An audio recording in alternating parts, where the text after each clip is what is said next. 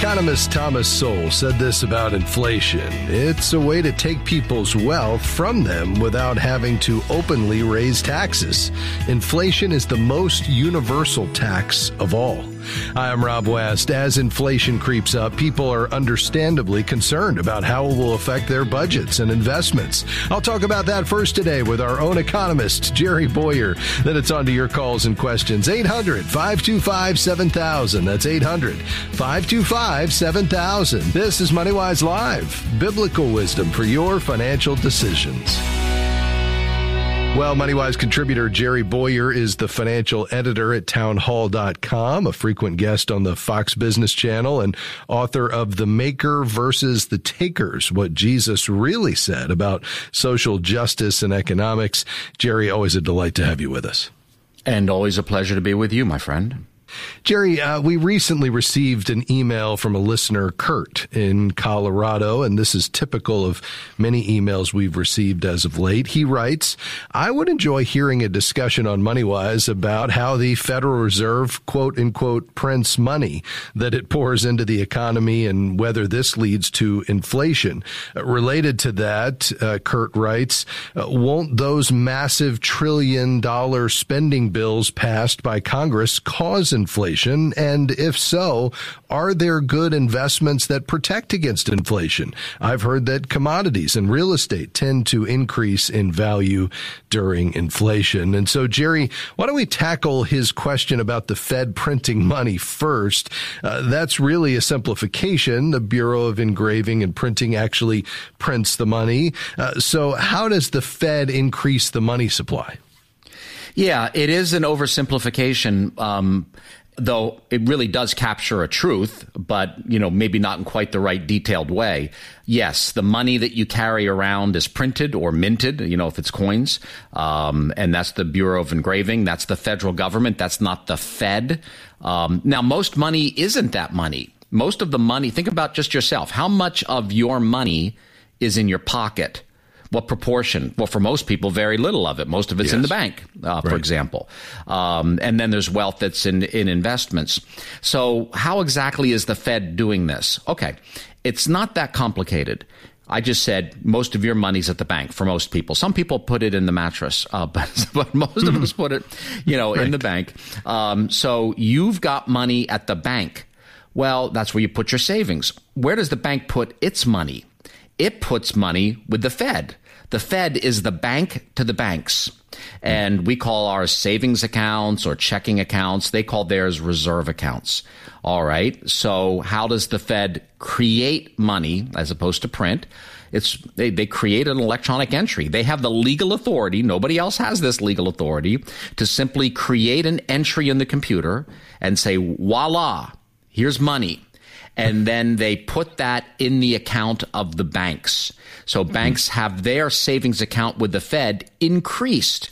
And now the Fed gets something in exchange for that. The banks give them investments. They give them bonds, usually, in order to do that. So they're creating new money supply. Now, there's also, it's gotten more complicated. The Fed is doing a lot of things it never did before, like quantitative easing, where it's going out and buying right out there in the open market rather than just working through the banks.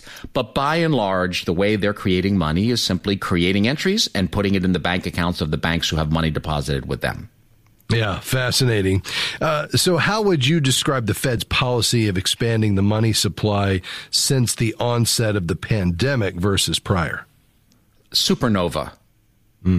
Just incredibly explosive compared to prior. Almost a third of all money that has ever been created has been created in the last year and a half in the U.S. economy. So you think about all from 1789, till 2020, and then another third on top of that. So it's really been incredibly expansive amount of money supply creation. And just like a supernova, there's a flash, you don't feel it right away, but eventually it hits. And what we've seen is the money creation from a year and a half ago is now hitting us in the form of higher prices. Well, we're going to unpack that a bit more. Does that increase in the money supply automatically cause more inflation? And what does that mean for you? We'll also tackle the rest of Kurt's question, specifically related to the national debt and a whole host of issues. Our good friend and economist Jerry Bowyer with us today. I hope you'll stay with us. A lot more to come just around the corner.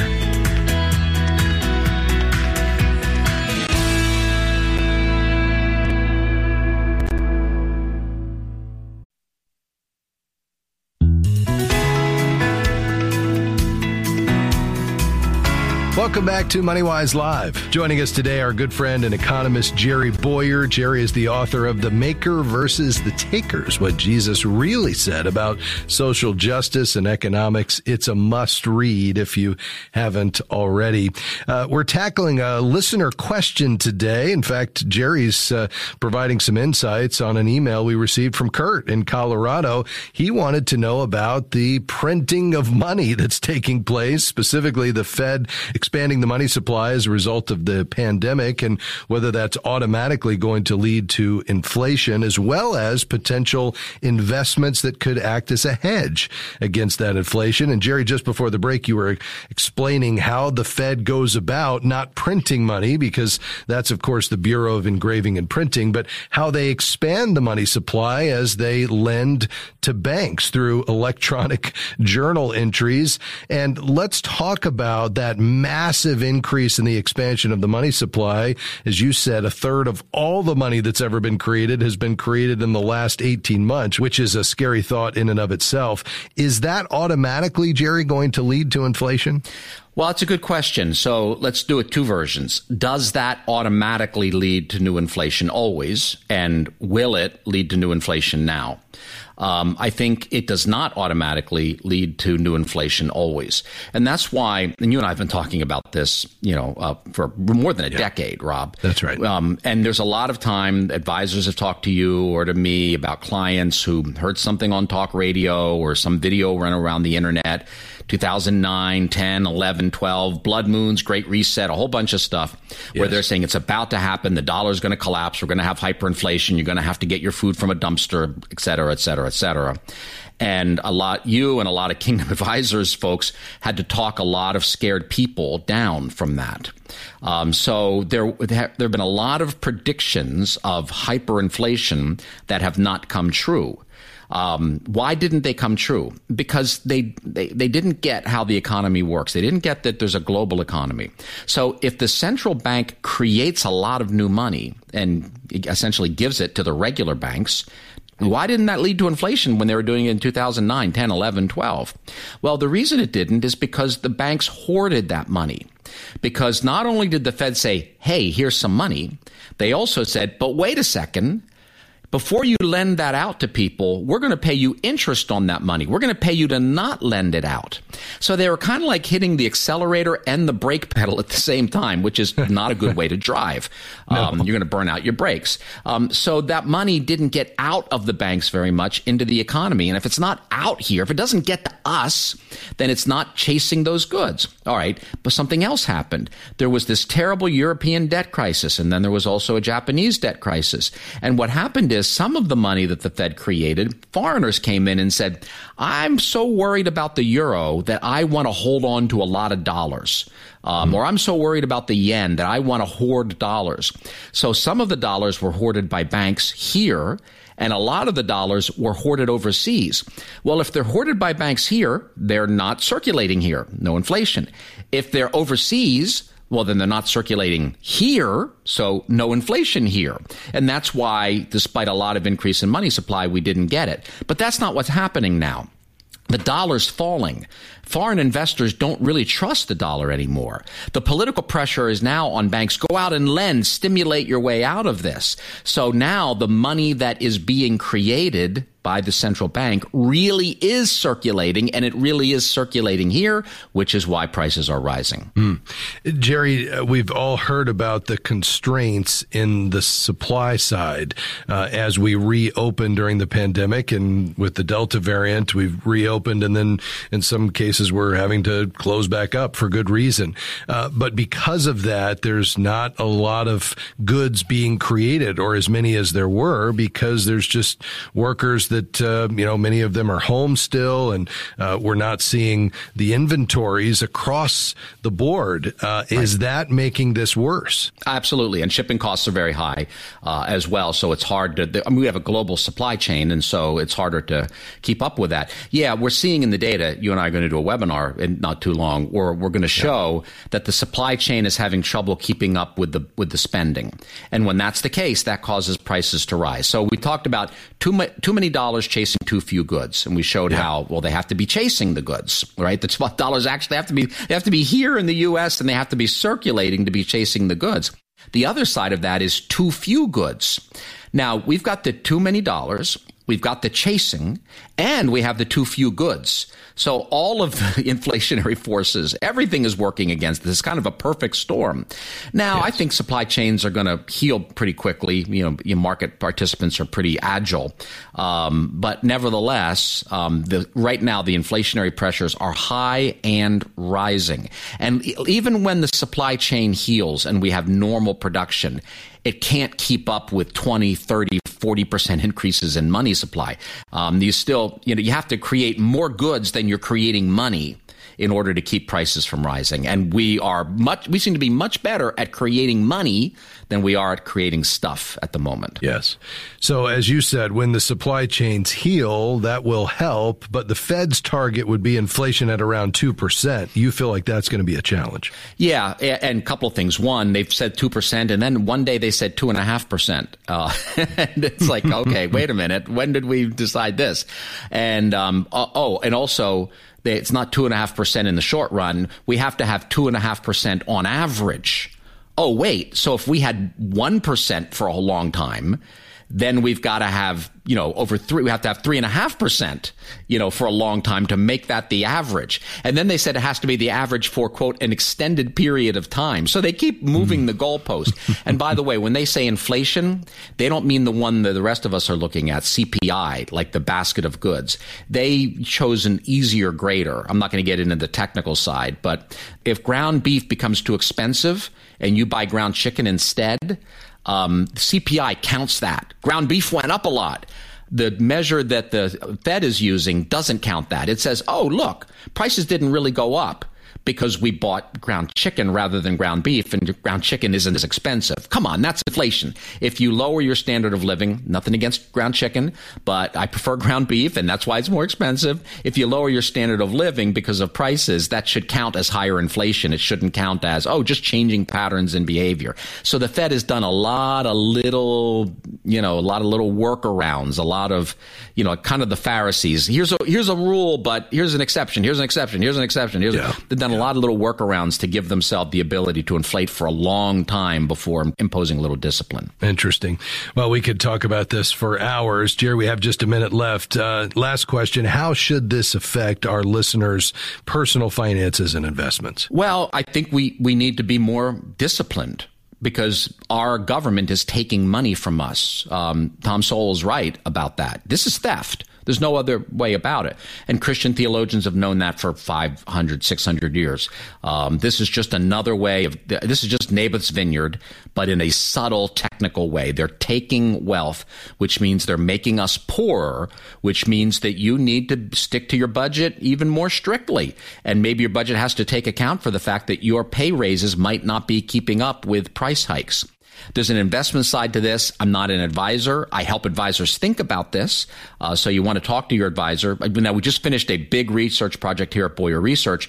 There are certain investments that act as inflation hedges, and I can tell you what they are, but that's different than telling you what to buy, because there's a whole personal picture advisor relationship. Very good. Well, we'll pick it up there next time we're together, Jerry.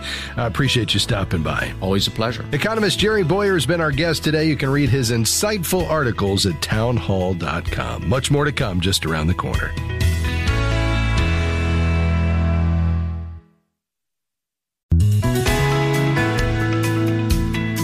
Thanks for joining us on MoneyWise Live. I'm Rob West, your host. We're thrilled to have you along with us today. Taking your calls and questions next. Here's the number, 800-525-7000. That's 800-525-7000. We'd love to hear from you. Whatever's on your mind today, financially speaking, we'll take a look at God's Word, see how we can pull out the principles that apply to your situation and give you some practical advice to move forward. Again, lines are open, 800-525-7000. Always great to have Jerry Bowyer, our good friend and economist, stop by. You know, this is a topic that a lot of people are thinking about. Where is inflation headed? What about the printing presses or the electronic expansions of the balance sheet that the Federal Reserve has been embarking upon? What does that mean for the future? And we always appreciate Jerry shedding some light on that. Clearly, the principles we find in Scripture that apply to each one of us apply to nations as well. And so we're going to need to heed that counsel and perhaps make some changes moving forward as we rein in spending and try to balance our budgets and get that national debt going the other way. A lot more to talk about related to these subjects, and we will continue to process them in the days ahead. But we want to get to what's on your mind. So again, we'd love to hear from you. We're going to go to the phones here in just a second. The lines are open at 800-525-7000. We'll begin today in Chicago, Illinois. Hello, Al. How can I help you, sir? Hello, sir. I'm pulling over immediately. Okay, you be safe. Yes, and when you're ready, go right ahead. Yes. My tax preparer said that I had to make a minimum donation in order to deduct my charitable donations. She said $20,000. Is that true? Is there such a minimum donation, or do I need to get a new tax preparer and trade my sister in? She's the one that does that.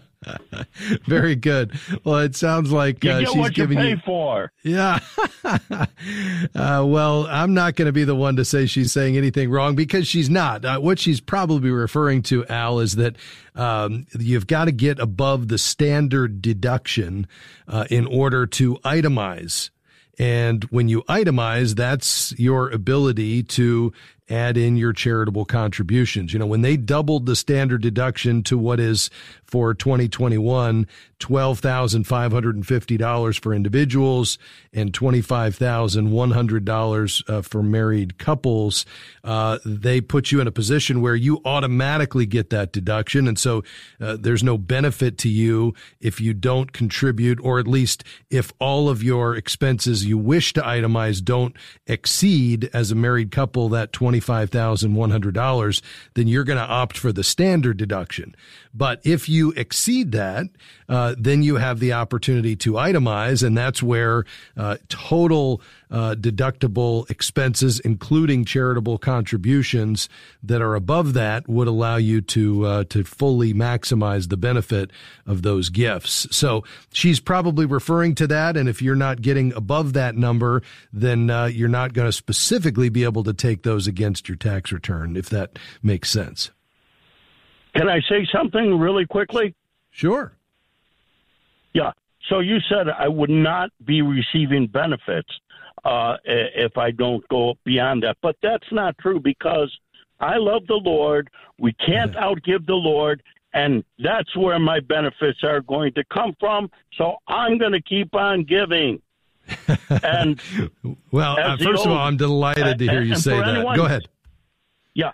And for anyone who needs advice on finances, I would say, go west, young man. Go west. Well, thank you, Al. I would completely concur, by the way. You were asking about whether or not on your tax return you could deduct it. That is completely separate from the benefits we receive from being partnered with the Lord and using a part of what He's entrusted to us and getting that into circulation in God's economy.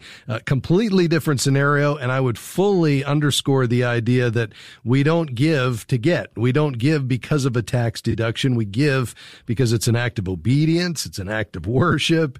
It calibrates our hearts to the Father and allows us to participate where God is at work. That should be enough motivation for us. And if we get a little tax incentive along the way, well, so be it. But I love your heart, Al. I think you should stay with your sister as your tax preparer. It sounds like the price is right, and she's doing you a great service. Thanks for weighing in and calling today. 800-525-7000 is the number to call. This is MoneyWise Live. Let's head to Florida. Margaret, you're up next. How can I help you? Yes, I would like to know what is better to do, a will or a trust? Yeah. Well, it's really depending upon your situation, Margaret. You know, most often a trust is used for folks that have a higher level of estate value. So we would typically be thinking of somebody that has in excess of, maybe $500,000 to $1 million, or they have significant real estate holdings. The primary benefit to a trust is if, you want to have the passing of your estate to happen outside of probate. You don't want it a part of the public record. You want to appoint a trustee where you might have considerations as to the timing of the distribution for your estate beyond your life. So if you're giving to minors or a lifelong dependent, where you want certain triggering events to prompt the distribution of your estate over time, not all at once, like would happen with a will, where it's distributed through the probate court at one time. A trust can govern all of that both after your death as well as if you're incapacitated prior to your death. So there are certain things that a trust will bring, a revocable trust, as opposed to a will, which would basically just govern how your personal effects and estate is distributed at the time of death only. And that would happen through the executor and through the probate court. So I think what's perhaps next for you to do is, if you believe there may be a reason that you'd want a trust, which would be probably around $1,500 to $2,000 as opposed to $300 to $500 for a will, I'd sit with a godly estate planning attorney and just walk through that decision-making process and get some counsel. I hope that's helpful to you. 800-525-7000. We've got lines open for MoneyWise Live. I'm Rob West. We'll be right back. Stay with us.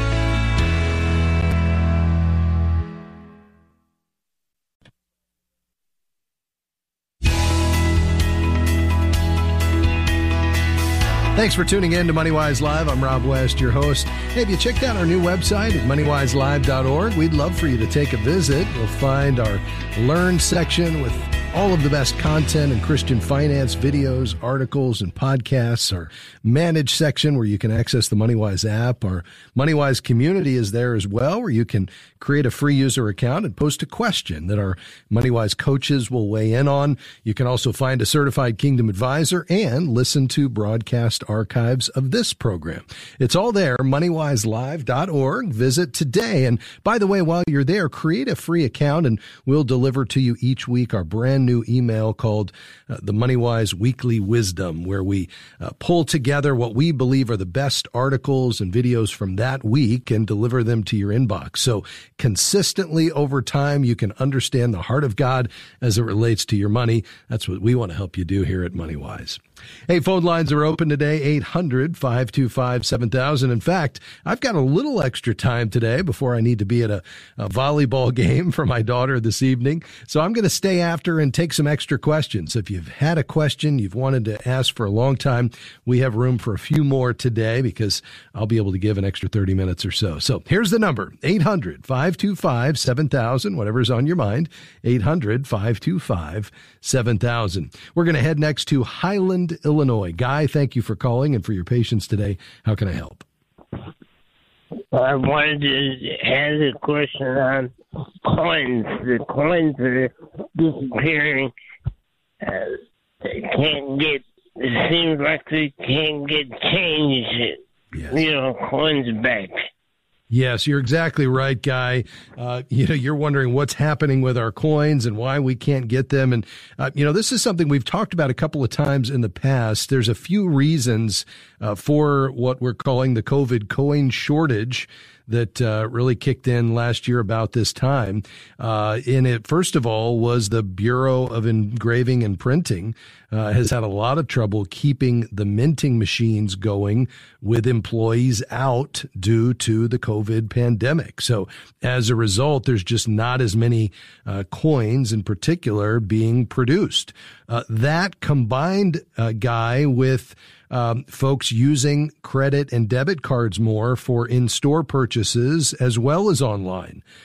Because of the increase in online commerce, coins aren't circulating quite as much as they had in the past. And then thirdly, we've got people moving more toward online banks and not going into brick and mortar banks as often. And that means they're not bringing in the coins they've accumulated. So we've got apparently lots of piggy banks full of coins, and you put all of that together, Guy, and that's resulted in a coin shortage. Doesn't mean you can't get them. They're not as plentiful these days, and it's for those reasons as we continue to move more and more toward a digital economy that is governed by electronic transactions. So hopefully that's helpful to you. If you want to get your hands on some coins, just visit your local bank. I'm sure they'll work with you. But what you're experiencing is not isolated to your locale. It's happening all over the country. And we appreciate your call, my friend. Let's head to Indianapolis, Indiana. Hi, Sandra. How can I help you today? Hi. I wanted to ask, I have 2 emergency care children that live in my home, and I was told by the overseer of them that I should claim them on my taxes. They've been with me a little over a year, but I live only on Social Security, so I didn't know if it would do me any good at all to claim them on my taxes. I see. Yeah. Do you normally use a tax preparer, Sandra, a professional? No. Okay. My granddaughter did my taxes for me. Okay. All right. Well, you're going to want to check for some counsel regarding this specific situation. That they're going to need to look at exactly how long these children are going to be with you, whether or not there would even be a benefit of claiming them as a dependent if you're even able to do that. And so I think perhaps getting some counsel, if you don't have someone in your local area, I would encourage you to visit our website, MoneyWiseLive.org, click Find a CKA, and you'll specifically select someone in the tax and accounting area. If someone doesn't come up, then I would encourage you to ask for a referral to a godly tax preparer or accountant that can look at your situation and tell you specifically whether or not this makes sense. There'd be just too many details associated with that for me to weigh in specifically. But listen, so thankful for you taking these kids in and giving them a place to live while, Lord willing, their permanent situation is sorted out. And I know you'll get some good counsel there. And let us know how that turns out. We appreciate you calling in today. 800-525-7000 is the number to call. Let's head to Florida, WKZM. Susan, how can I help you? Oh, yeah. Hi. Thanks for taking my call. I just have a couple questions. I have an appointment on Wednesday with the attorney that put my will together when I was single, kind of suddenly, about 6 years ago. And at this point, I just want to make sure, since I do have a will, that should I make it a trust? Who's the power of attorney? I have just certain questions that are coming up through conversations I'm having with other people. Is there something I just don't want to miss out? Every minute counts with an attorney appointment.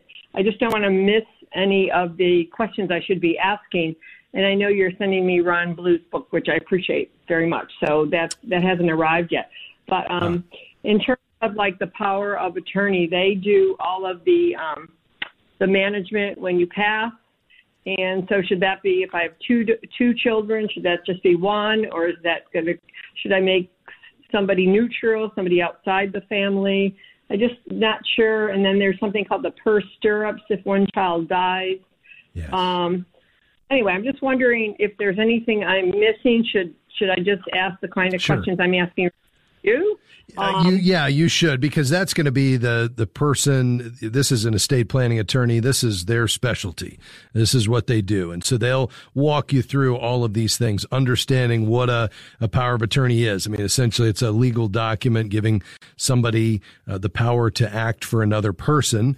And they can have broad legal authority, or it can be limited to certain aspects of somebody's, life, property, or finances, or medical care. There's obviously a host of other issues you're going to want to consider. I think you were probably referring to the executor and who should that person be, and what are the traits, the qualities of that person. Somebody who's detail oriented and not necessarily always the oldest child in every family, but somebody who has a good financial footing under them personally, meaning they've been able to handle their finances well and can make a prudent decision acting on your behalf. And then there's just a host of other issues you can tackle at the same time, a living will and a healthcare surrogate. And then, as you said, looking at a will you already have that needs to be updated, or perhaps even putting a trust in place. So I think you've just need to take some time to write down all of your questions so that you can get everything answered as you go in to see that estate planning attorney. And they'll have a process to walk you through all of that so that when you leave, you've covered all of your bases. And I'm glad to hear you're doing this, Susan. We hope that goes really, really well. Folks, we've got one line open, 800-525-7000. We're going to pause for a brief break, but much more to come on MoneyWise Live. Stay with us.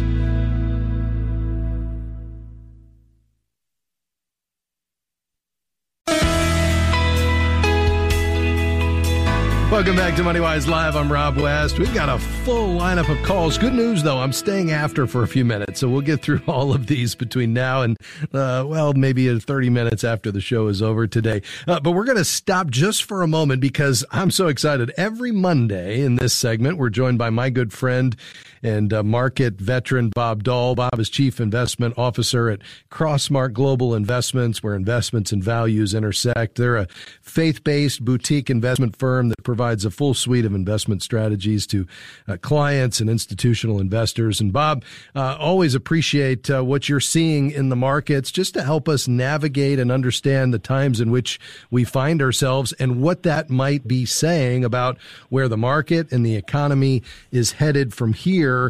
Talk about the growth rates that you're seeing in the U.S. and abroad and what that might mean for the equity markets. Yeah, so the growth in the economy, Rob, as you know, is strong. It's weaker than it was when we talked a couple of months ago, but still stronger than usual. And that's what's got a lot of people confused. Wait a minute, it's slowing down, but it's still really strong. Is it good or is it bad? And the answer is because the second derivative is negative, people are concerned, but by and large it's positive. Yes, obviously headwinds in the form of COVID-19 that we thought was behind us in July, and then the Delta variant hit, and it's been really tough. Is it too early to determine what effect this extension of the pandemic might have on the economy? For sure, because we don't know where and how much worse it's going to get and how much it's going to cause consumers to say, well, you know what? I think I'll just wait to take that vacation. And if enough of us do that, that dampens spending. And we're seeing some evidence of that. We saw that in the jobs number earlier this month. It was woefully short of expectations. And some of the reason probably is COVID skittishness. Yes.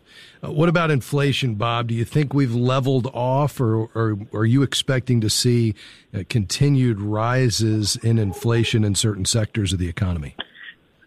So this one's complicated, but I'll try to make it simple. Headline inflation over the next 12 months almost certainly will fall. But that's because some of the transitory inflation will disappear. Underneath the surface, Rob, however, there are longer-term inflation concerns. Just look at wage rates as a perfect example of that. So it's going to be a confusing bunch of months. The bulls will say, I told you, don't worry about inflation. And the bears will say, but look at what's still left in inflation after this transitory stuff leaves. We're really not going to know the truth for at least 12 more months. Interesting. All right. So longer term. Last question, Bob. The debt ceiling. We've heard a lot about that in the news. Is that much to do about nothing, or is there something we need to be concerned about there? So every time this happens, we get concerned, and it always turns out not to be a concern because in the 12th hour, Congress says, we got to get this done. My guess is that's the way it will end up again this time, Rob, but there could be some consternation and fingernail biting between here and there. Yes.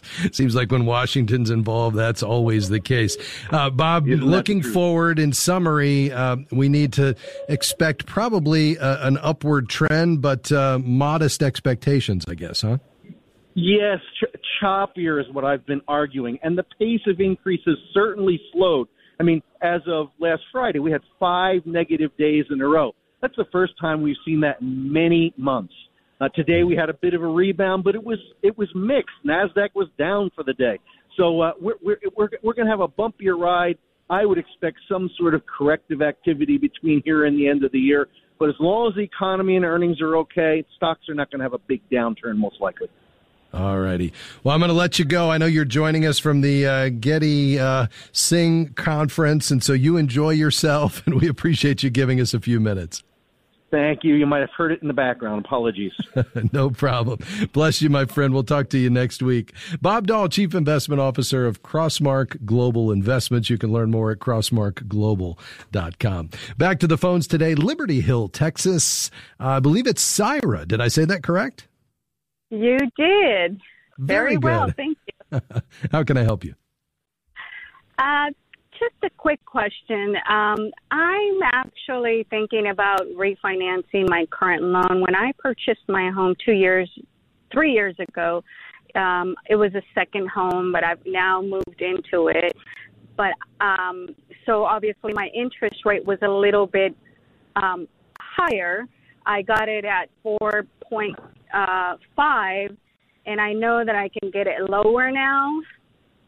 Yes. So my question is, I'm only thinking about being there no more than 5 years because we're building a home somewhere else. But yes.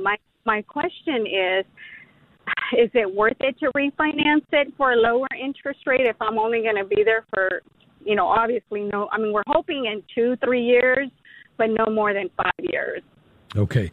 Given the fact that you may only be there 2 years, Syra, I would say you need to pass. As much as I'd love for you to take advantage of these low interest rates, the amount that it's going to cost you to refinance this, just the pure cost of the transaction, is going to negate the benefits you will receive over time, month by month, in the reduction in the interest rate. Consequently, it's probably not going to make it worthwhile. Not to mention the time and effort you're going to put into collecting the bids and going through the closing process and providing all the documentation. So I just sit tight, continue paying on that mortgage every month. And when you're ready to buy something else, I'm confident, even though rates might be a little bit higher than we're seeing today, because the general direction is up as interest rates increase. Historically speaking, we're still going to be in a very low interest rate environment for the foreseeable future. So I'd sit this one out, given the changes that are coming in your financial life, unfortunately, but we appreciate you checking in with us. On to Sarasota, Florida. Hi, Bill. How can I help you, sir? Yes, sir. I have a traditional IRA that is from a couple 457s and a 401k that I have from previous employers. So I'm not currently placing any money in it. I have a 401k through my employer currently that I have maxed out. And I had talked to my financial advisor who holds the one IRA about starting a Roth IRA because my accountant suggested it, and that I would put the money in after it was taxed and go tax-free. And my financial advisor told me I couldn't do that because I was maxing out my 401k, which didn't make sense. And I've read, just Googled it and stuff, and I can't seem to find anything there. The only reason I see you can't have a Roth IRA is if you make too much money. So I was wondering if you could just tell me about that. Yeah, well, the bottom line is, you can have both a 401k and an individual retirement account, and that can include a Roth. You need to make sure that you're underneath, as you said, the amount that you make in terms of your compensation, your income each year, in order to be able to contribute on a tax. Well, it was be after tax contributions, but to be able to get the tax-free growth and then put the money in the Roth, you've got to make under that threshold that you mentioned. But as long as you do, then you absolutely could max out both. Now, you couldn't contribute to both a traditional IRA and a Roth, but you could do the Roth and the 401k. So I would check back with your financial advisor just to see if perhaps you misunderstood or there's some confusion as to your situation, and ask for further explanation, because what I'm hearing, at least you describe, you shouldn't have a problem doing that. So we appreciate your call today, Bill. Thanks for listening and checking in with us. Quickly on to Sarasota, Florida. Hannah, how can I help you? Thanks, Rob. My question is, my husband and I own a one-man business, and we have been praying over when to hire our first employee. Do you have any financial insight on that?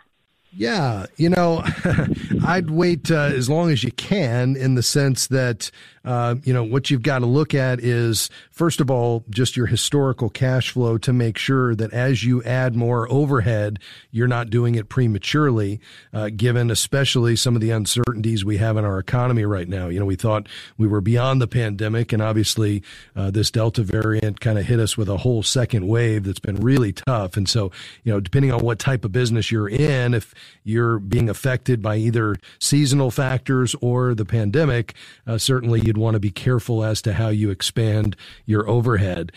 So those historical trends plus the most recent 6 months to a year will give you a good understanding of that. But obviously the extent to which you can move this business beyond you, where everything's dependent upon you, and give you the ability to work on the business instead of in the business, which is a pretty big distinction, because, as you begin to hire appropriately, not getting ahead of yourself, but in due time, that gives you the ability to really focusing on managing the business well, as opposed to everything being dependent upon the hours that you're putting in. And that's when you build something of value that allows you to have more freedom and even to see more growth over time. I think the other thing that's really important, Hannah, and you guys already may be doing this, is just make sure you have a good set of clean books for the business that's not mixed with your personal finances. You want to keep everything separate, both on the expenses as well as how you compensate yourself out of the business into your personal finances, so that you can truly evaluate how the business is doing. When we get everything all mixed together, it's very difficult to actually see whether the business is growing and how it's doing over time, and how are we doing versus last year or 2 years ago, and what are the trends we can draw from that. Well, having that separate and clean set of books, I think, really helps you tell a story as to where this is headed, and will help you make that decision as to what is the right timing on hiring that first employee beyond yourself. So all the best to you. This is an exciting season. It sounds like God is blessing your efforts, and we appreciate you checking in with us today. Well, folks, we're out of time. That's going to do it for us today, but I appreciate you checking in with us. MoneyWise Live is a partnership between MoneyWise Media and Moody Radio. I want to say thank you to Amy and Dan and Jim. Appreciate them being here today, and we'll look forward to having you back tomorrow with us, Lord willing. We'll see you then. May God bless you. Bye-bye.